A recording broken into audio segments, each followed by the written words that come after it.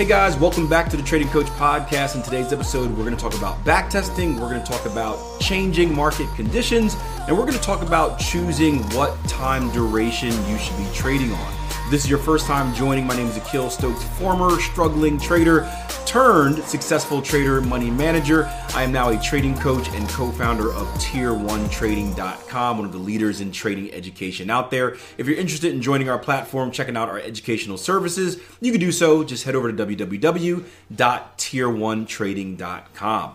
Now, I got a question on social media today, and as always, I like taking these questions. I love that you guys ask them, and I like turning them into Trading Coach Podcast episodes because I know if one person has this question, there's a good chance at least one other person out there has it as well, and this can be a helpful hint or tip. And the trader says, Akil, compliments of the season. I have a question. Since different market environments exist, then it may be okay to backtest based on information of what time a very volatile market plays or a slow market is running. Backtesting a strategy of 10 or more years at a stretch may not define the market environment. And so it's possible a strategy can fail for 4 to 6 months and then resume successfully after months if a long-term trader given years. The question's a little bit miswritten, but I'm trying to, basically a market can change throughout the years. So I'm thinking it's better to backtest, say, a strategy that will be executed on a lower time frame, say 1 hour to 15 minutes, for a short duration like 4 months or 1 to 2 years, rather than to test 10 to 20 years, etc. What is your opinion? How long do you recommend backtesting? How long do you recommend going back into historical data and some other stuff? Like, it's kind of, again, the English is a little bit off. But essentially the question that this trader is asking is, because market conditions change, is it worth it? Is it valuable to test over a long period of time, knowing that conditions may change every 4 to 6 months or may last years? Or is it better to go down to a lower time frame and test that way? That way you don't have to deal with kind of these long stretches of back and forth nature. And there are many layers of this question that I addressed in my answer. I'm going to hopefully remember all of them so I can give them to you as well. But first and foremost, we need to ask ourselves the question, why are we picking the trading time frames that we're picking?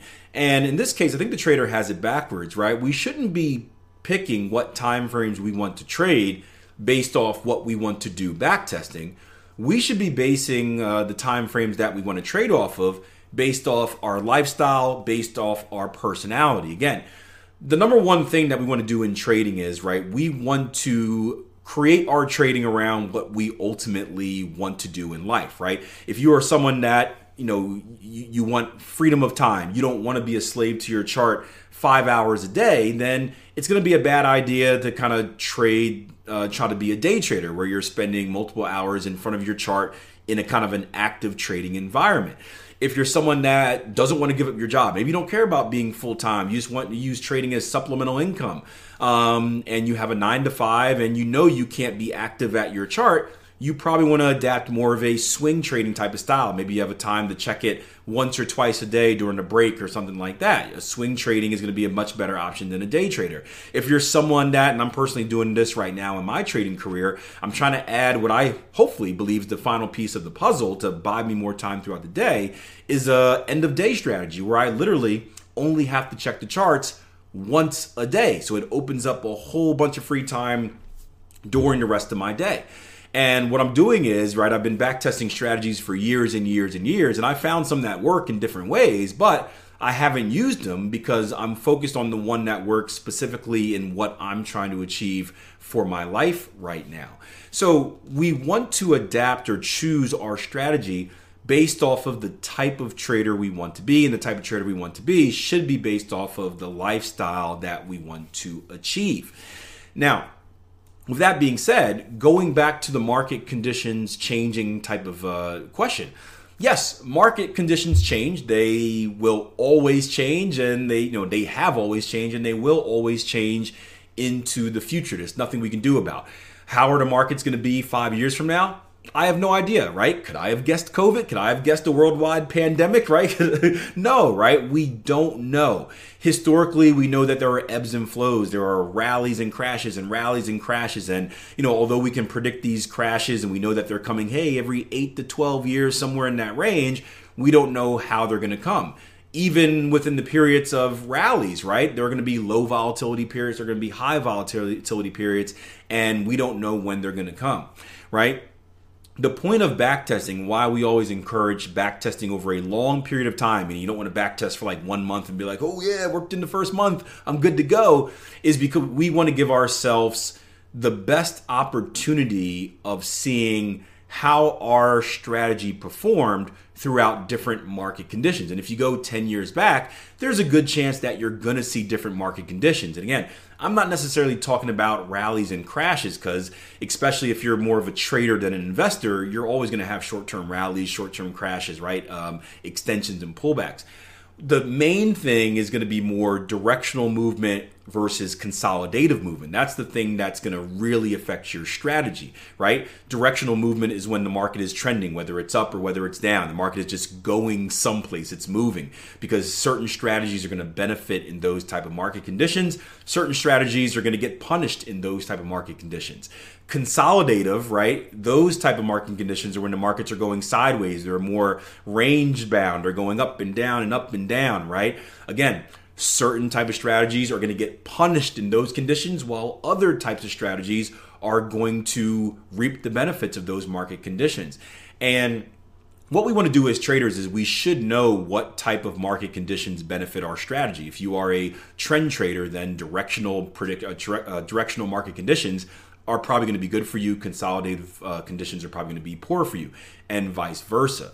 So in that back testing process, what we want to make sure we're doing is we're testing over different periods, right? We test our strategy during periods of directional movement. We test our strategy during periods of consolidation to see how they perform during both. Can we weather the storm? One of the biggest things I see with trend continuation traders is they create this trend continuation strategy, and it works really, really good when the market is directional because you get these big wins and these massive profits. However, they get whipsawed and chopped to death during periods of consolidation because it's loss after loss after loss after loss after loss because the market never continues. To make matters worse, what many traders do is they start off during these directional periods. They see their market, or their strategy, I should say, is incredible. They don't feel like doing the rest of the testing because it's a waste of time. I just want to trade live and start making money. They trade live, they hit a period of consolidation, and boom, they're taken out the game. So I think if you test back, and again, this all depends on the time duration in which you're trading, right? If you're a daily chart trader, right, then you're going to need to go 5, 10, maybe 15 years back just to get enough big enough sample size in general. If you're someone that's trading a 5-minute chart, you don't necessarily need to go 10 years back, right? You'll probably have enough information in the last 2 or 3 years, right? Also, keep in mind, if you are someone that's doing a 5-minute chart, and this is very important, the data, there's nothing against tracking data across the 24-hour period if we're talking about Forex, right? But you also have to understand that you're not going to be actively trading those full 24 hours. So again, there's nothing wrong with having more data. It gives you clues, but you want to make sure your sample size is based off the time period that you're actually trading in. It's very easy to get 100 trades probably within a few months if you're a day trader, if you're going 24/7.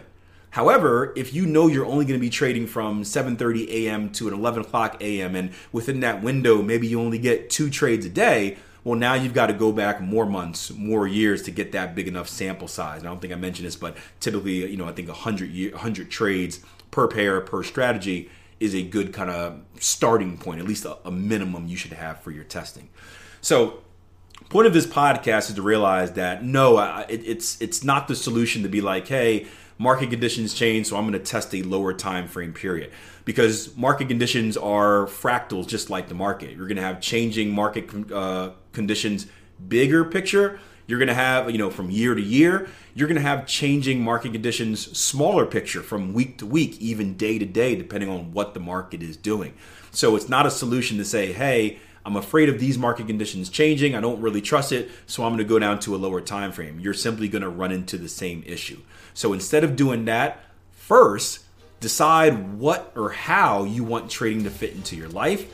2, Pick a strategy that allows trading to fit into your life the way you want it to. 3, backtest the appropriate way based on that strategy. Hope you guys found value out of the podcast. If you did, let me know. Show me some love. If you're watching on YouTube, hit that like button. Leave a comment below. If you're listening to this on the podcasting app and you haven't done so already, do me a favor, leave me a rating and a review. Of course, if you want some more education, if you're looking for coaching and mentorship, check out our website, www.tier1trading.com. I recommend the 14-day risk-free trial membership. That way you can try things out and make sure we're the right fit before making any type of financial commitment. That's www.tier1trading.com. See you over there.